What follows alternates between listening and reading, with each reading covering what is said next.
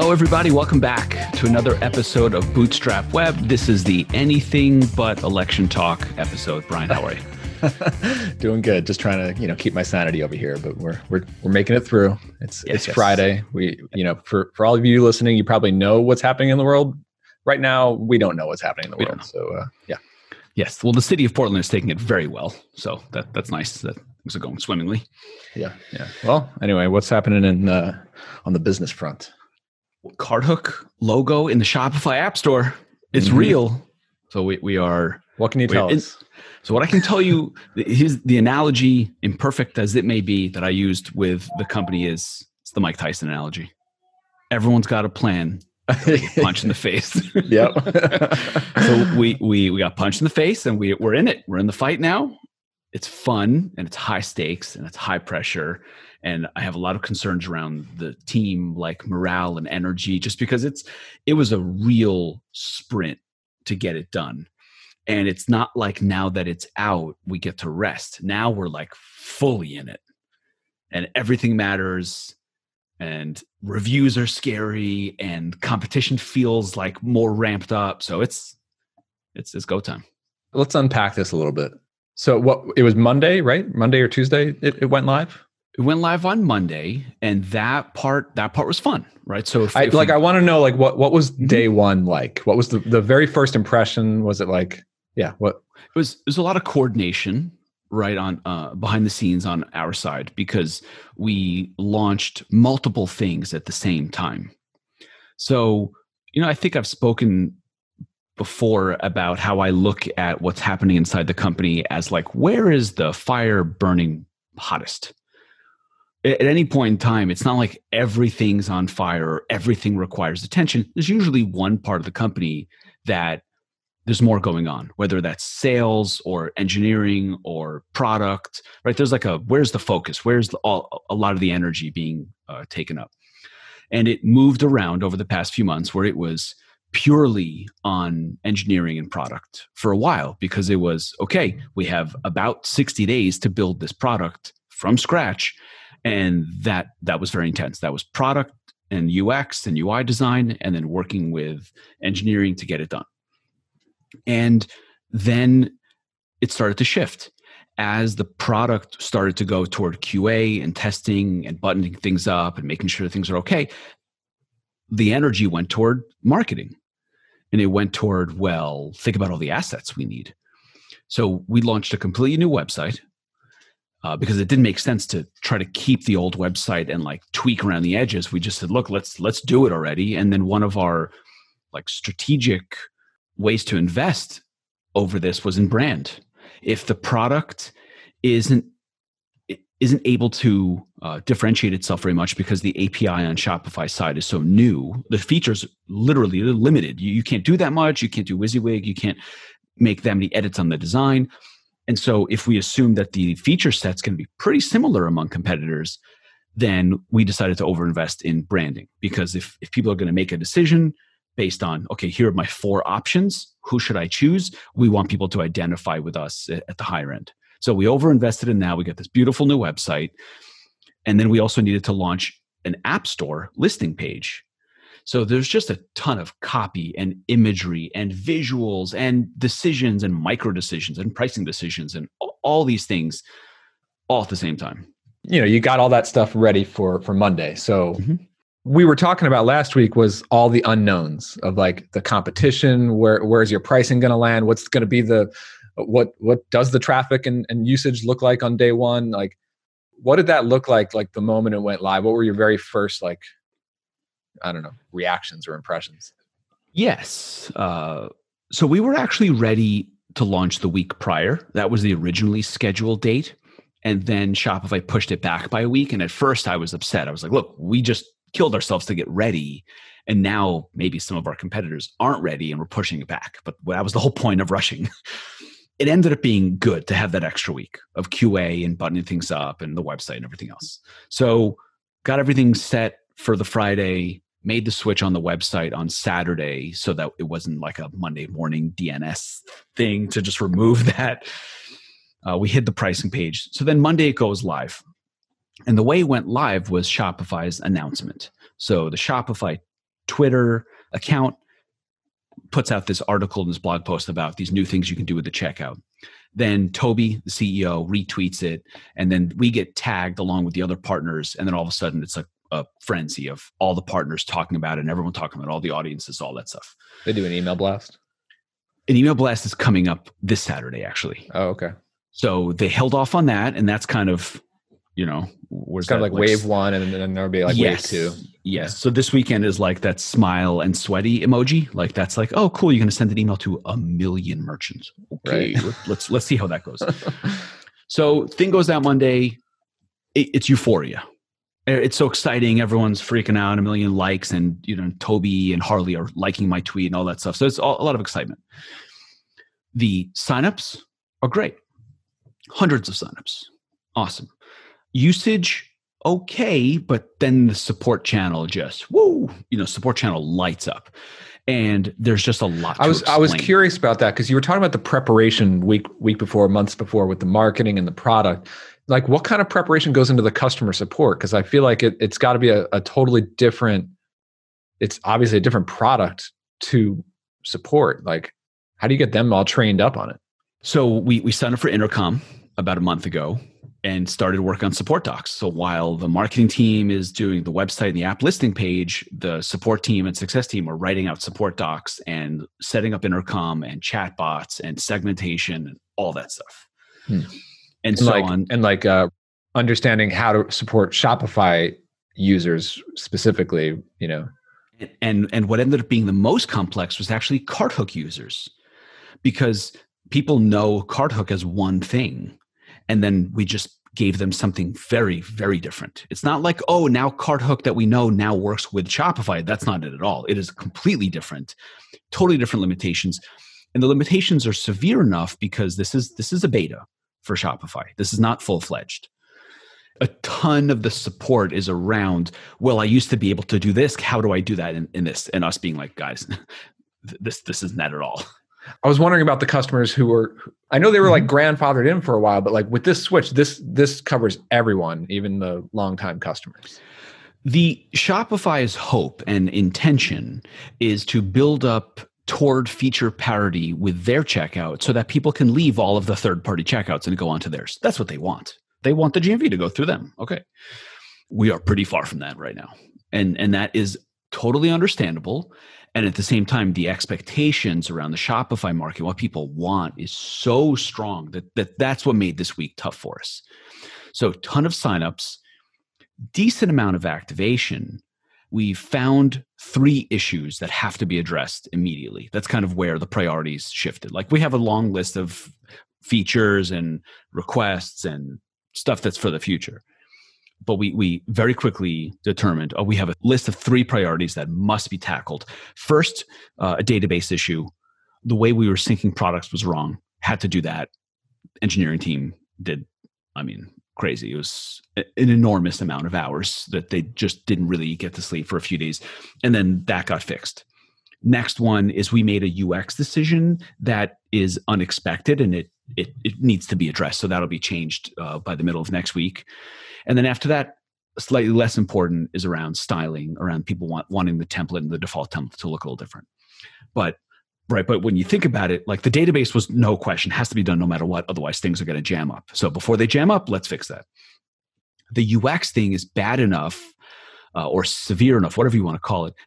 What I told the team is that has to get done within the first 14 days because we have to show these hundreds of people that just started a 14-day trial that we can be responsive enough to something like that within the first 14 days, or they're going to walk away and then never going to give us a chance again. What we wanted happened. A lot of people signed up. But the other thing we wanted was for things to chill out after launching, and that's just not happening yet.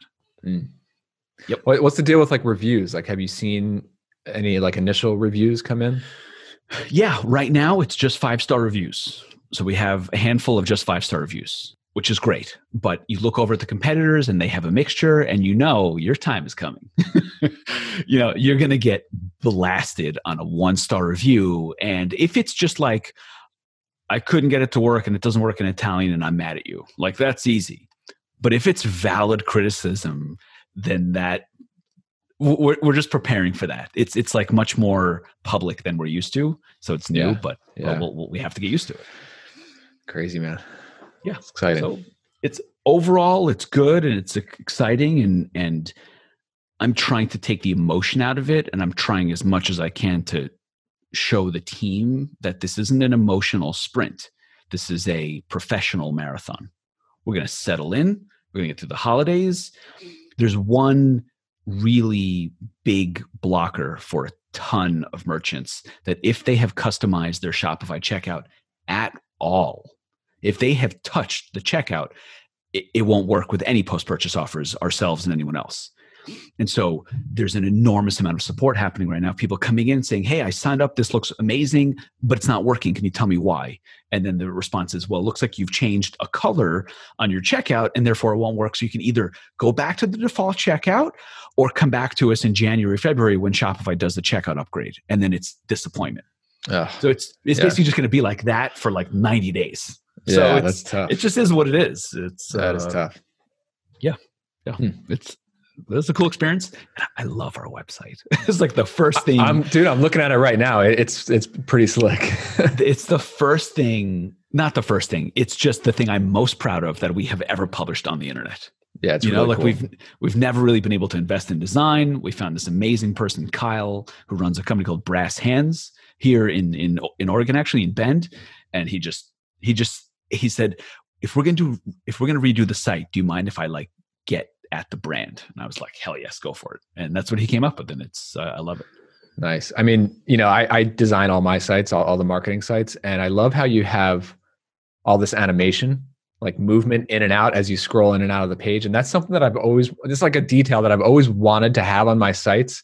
But that's one of the limitations of being like the designer / founder is like, I design it and I write the copy and I'm like, all right, that's good enough to launch.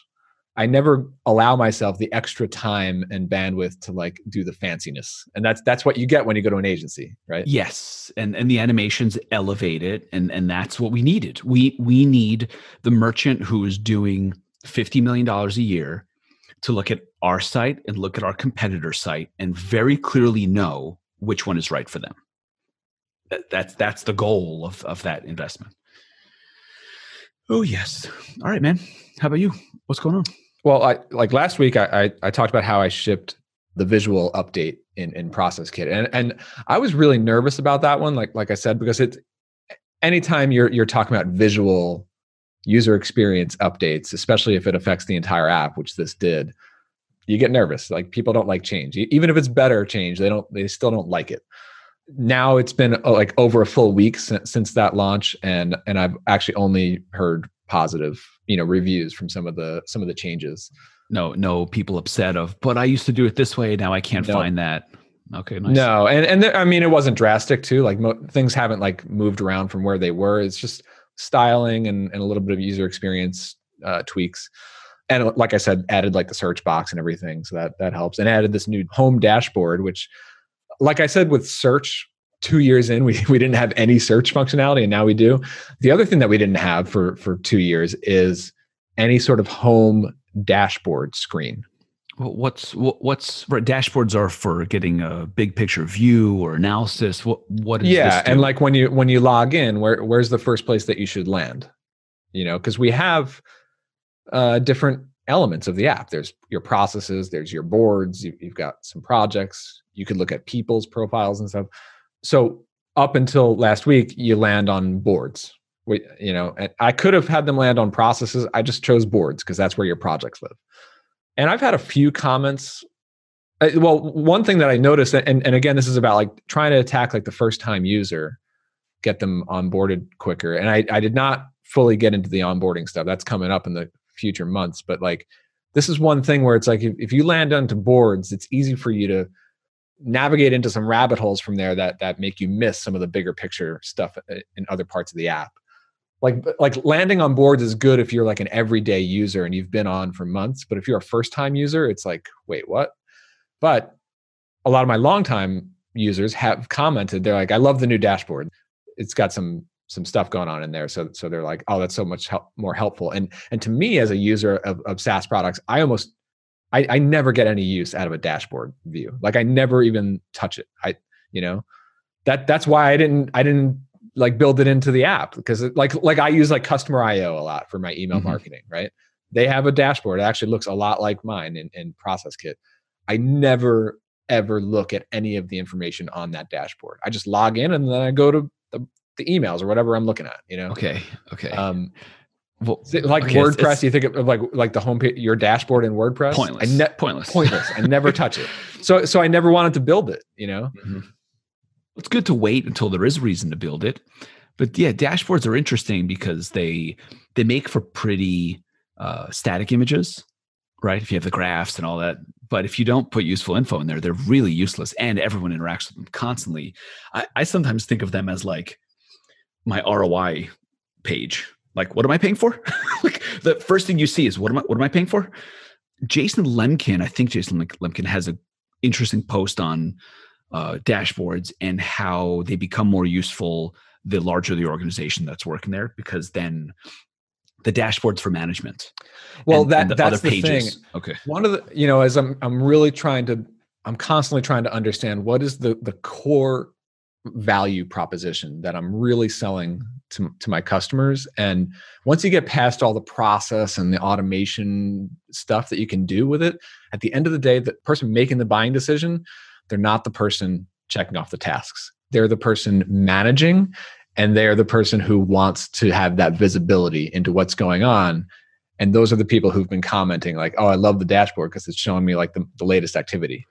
I think there is reason to pause on that sentence right there. Like for people listening and for yourself as a reminder, like the audience you're selling to is not using the features of the app. Like that, understanding that and being okay with that is important, because then when you market and when you sell, you start to go toward the benefit much more naturally. Then instead of looking at, oh, what's the benefit and what's the feature? No, if you actually know who you're talking to.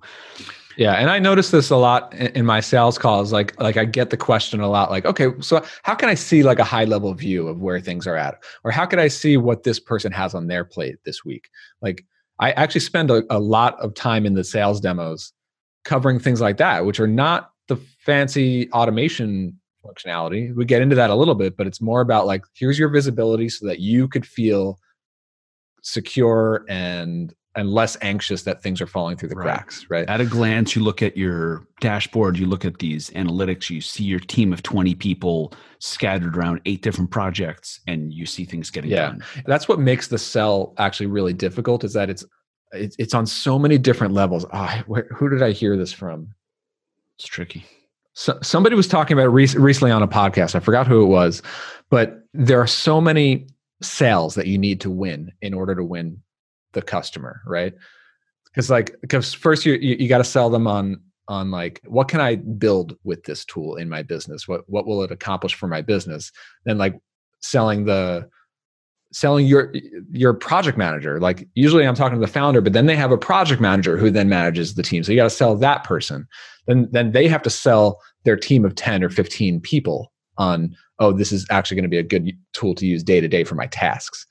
And then you got to sell the customers if it's customer facing, and it's like you have to win on all those things before it makes sense for them to give the credit card.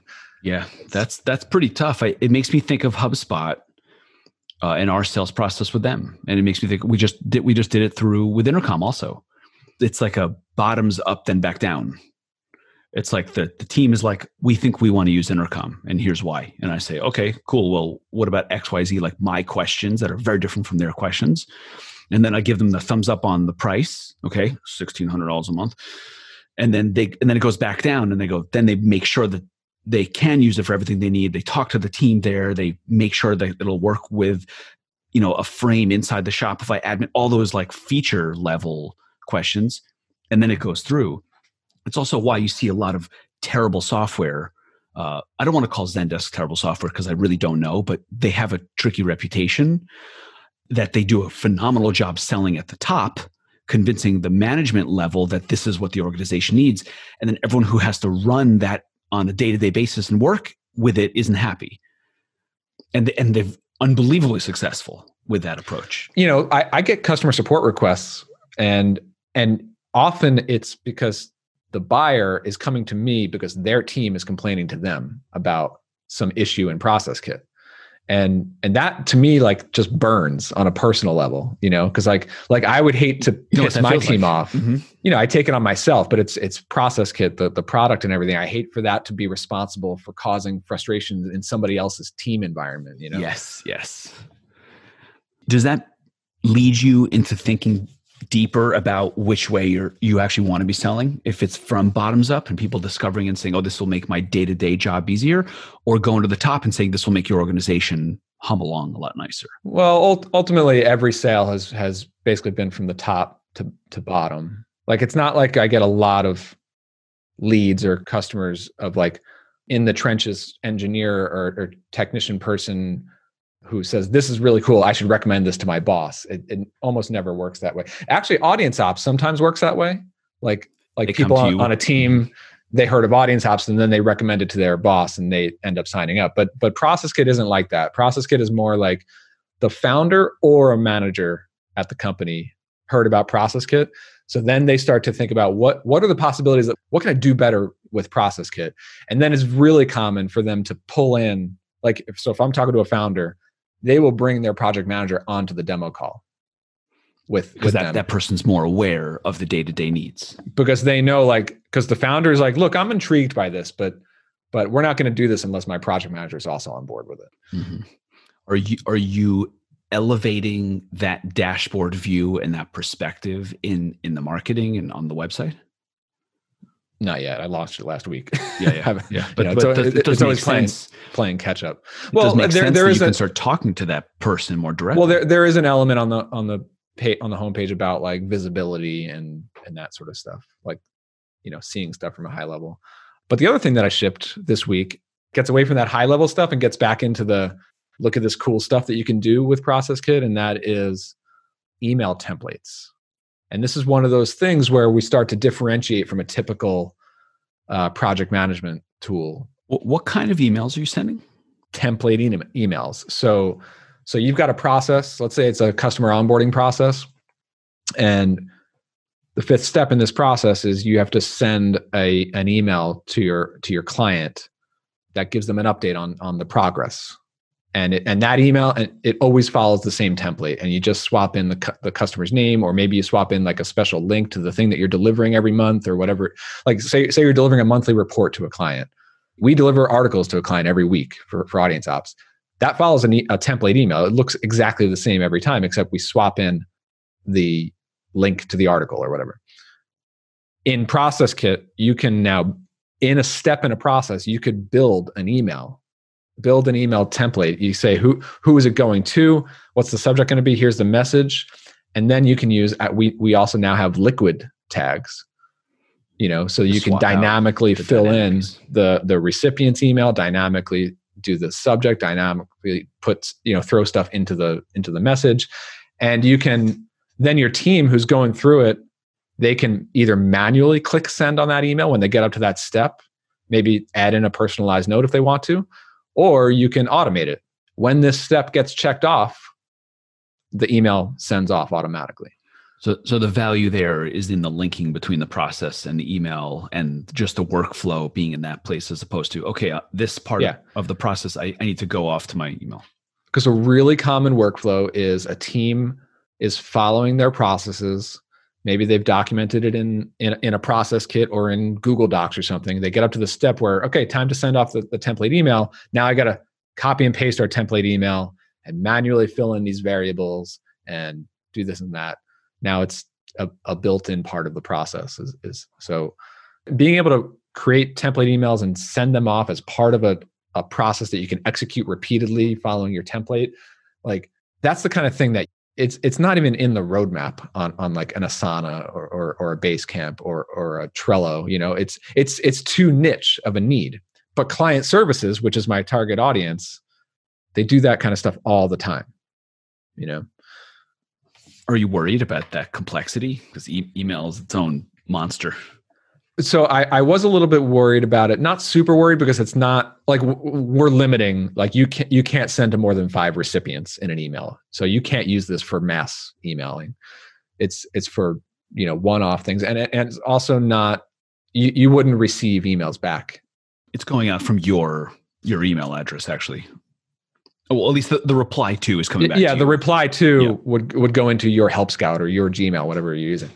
So I'm not super worried about it, but I did go like above and beyond on like displaying to the user, like, look, this email has the automation turned on, so it's going to send when this happens. Like, just be totally clear about that. No double opt-in confirmation modal thing ahead of time.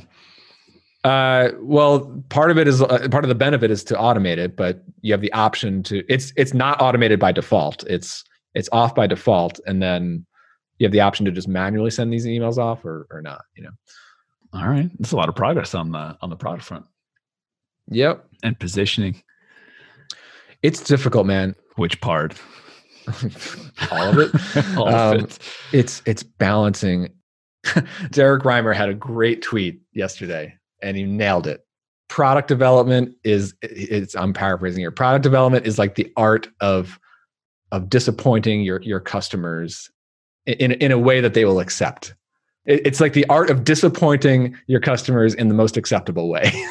That stings. Because it's constantly like it's constantly I'm getting these feature requests. I've got a long list of them, and it's trying to figure out what do I build next. And then you mix into that, you've got brand new trial users who are on their way to converting, and they've got bug reports and they've got things that they're trying to do. Is like, oh, I could ship that and probably convert this customer. And it's software's hard. It's just it really, the expectations around it these days are very, very high, and it's very, very difficult to do. There's just no way around it. I find myself like chuckling at how I used to think about software and someone came back to me and was like, "That's the earliest we can do that is by end of next week." I would have thought, well, how could anything take 9 days? That feels so small. But that's not how it works. It puts a lot of pressure on what's next and prioritization. And I find myself admiring product people. Like, we have a new product person in the company, Chelsea, and she jumped on board for the Shopify app. So she joined like 75 days ago. So what she got thrown into is so crazy. And the ability to stay organized under that pressure, I just can't do that. I just admire it, because you really, and what ends up happening is the team wants that so much that the product people, they just turn into leaders, because everyone's just looking to them like, please give me a sense of calm. My plate feels so chaotic. If I look throughout the entire company, that feels so overwhelming. And the product person's like, I got this. We have a process for this. This is what happens next. Nice and slow, no rush. Yeah. And that's the only way it works. And I'm basically that role. I'm the product person, like the product manager, essentially. Part of it is like, oh, all right, what this customer is asking for, it's so small that I know I could code that and ship it this week. So I don't want to disturb my developer who's making progress on something else that's bigger. So I'll tackle it. And then there's 5 of those in a week. And then it's like, oh, I totally put off that marketing thing I was supposed to do, And I'm starting to feel the thing where this is where it would really feel a lot better if I had like 3 developers instead of 1 other than me, because we're also running into performance issues as the user base grows and users individually using it even more. There's performance issues that we have to deal with, which is not just throwing more money at it, although I am doing that. So like, that's what really bugs me, is when I have to put my developer on half of his week just dealing with optimizing memory leaks, when, I would love to have 1 developer on that kind of stuff, 1 developer on the small feature requests and bug fixes, and then 1 just pushing on the new features. The business is not at a point, I think, where it justifies that. I'm spending on marketing right now and growing that team. But yeah, what you're describing, how to properly use limited resources, is really the whole point, the whole challenge. The result of that gets back to what Derek is saying on Twitter, which is you have to just be willing to to tell customers. That's coming much later. Yeah. You know? Derek's one of those people though that makes you think that they can defy the laws of gravity. You're like, I don't understand. How are you moving this quickly? I don't understand. A lot of it is he's also gotten good at sharing publicly the parts that make sense to share publicly. And so it does have a sense of momentum and this constant sense of progress, which is something I know we have not done a good job at. It's great to see that and want to emulate it. Just the filter of what should be shared, what gets people excited, what should be open for debate and what shouldn't. Yeah. I try to share a lot too, and it's hard. Derek does a really great job of it. For anyone who follows somebody who does that on Twitter, like when you see the animated GIF and you see or a 2-minute video, it's really hard to prepare those and push them out. Because like, first of all, like you said, like it has to be a feature that is so concise that you could actually share and it makes sense to consume at a glance, like on a tweet. Yeah, no context. Because there's a ton of stuff that we ship every week and process it. 90% of it doesn't make sense for me to tweet about. But then it's like the preparation. Usually when I ship a feature, like the email templates feature, I'll probably do this next week, what I'm talking about here, which is I'll make a longer video that I'll use for support, probably 5 or 6 minutes long. And that'll go in our support docs. But Twitter, you have a 2-minute limit, and 5 minutes is too long for that anyway. So I usually take that same video and I cut out all the cruft, and just the key highlights make it into the 2-minute version that I throw into the tweet. And that's like a half a day of just preparing that, just doing the editing. Right. But it is marketing. It's not just frivolous, like for yourself, right? It's not just that. It's there's more. And building in public these days, especially on Twitter, it's pretty interesting. There's a few companies, 2 that I think of where I'm like, you know what? If I were you, I would not build this in public. So there's Pipe. You heard of that company? Yep. So they're building like a new asset class, right? I talked to them about it. It didn't make sense for us, but it's brilliant actually. And the positioning is great on it. It takes your MRR and they basically pay you. Well, think about what we do. We offer a subscription. I'm talking we, like everyone in software, $100 a month, right? So it's $1,200 for the year. But if you sign up now and you give me $1,000 in cash up front now, I'll give it to you for $1,000, right? It's not a 20% discount, but a discount. So what Pipe basically does is say, we'll give you $1,100 for that right now. And then we'll collect the money over time. And if someone cancels, we'll basically just move it over to someone else. So you don't have to like pay us in the middle. So it's like taking a smaller discount than you would normally offer to a customer and getting that money up front and turning your monthly subscriptions into annual payouts. Brilliant. It's so brilliant. Everyone's going to copy it. I don't think I would be doing it in public. There's another one called Main Street. It's even worse. Getting back to that thing, like our ideas, everyone loves to say like, oh, ideas are a dime a dozen. Like, just don't be so, don't work in stealth mode. Don't do this and that. But like, there are some things that are, first of all, SaaS is super competitive now. And second of all, like you said, like somebody like Derek and any other developers out there who know their way around the tools, there are so many tools and frameworks now that speed up, especially early MVP development. Yeah, it feels more dangerous much now. Faster. Feels more dangerous. I mean, yeah. Things like Bullet Train on Rails and Jumpstart Rails and that's just in the Rails community. That every framework has their Laravel has got all their stuff. And then like Laravel Spark, and then you've got other tools that just speed up every common component is so much faster to build now. It does feel more dangerous right now. There's a company called Main Street, and the founder, I think he's too boisterous. I think he's having a great time, and the company's taken off like an absolute rocket ship, and he's talking about it, and I would not be talking about it. All they do, I don't know, trivialize it, but what they do is they apply for the R&D credit. A lot of companies, especially ones without a professional accountant that understands startups, are not applying for an R&D credit. And when you build software, you can claim an R&D credit and get a potentially large refund back. So they just go through that process for you and then take a portion of the refund, which sounds familiar to me because that's what we used to do for the property tax reduction business with my family. Right. This is not a hard business to copy. These guys went to like 250K in MRR in like 60 days.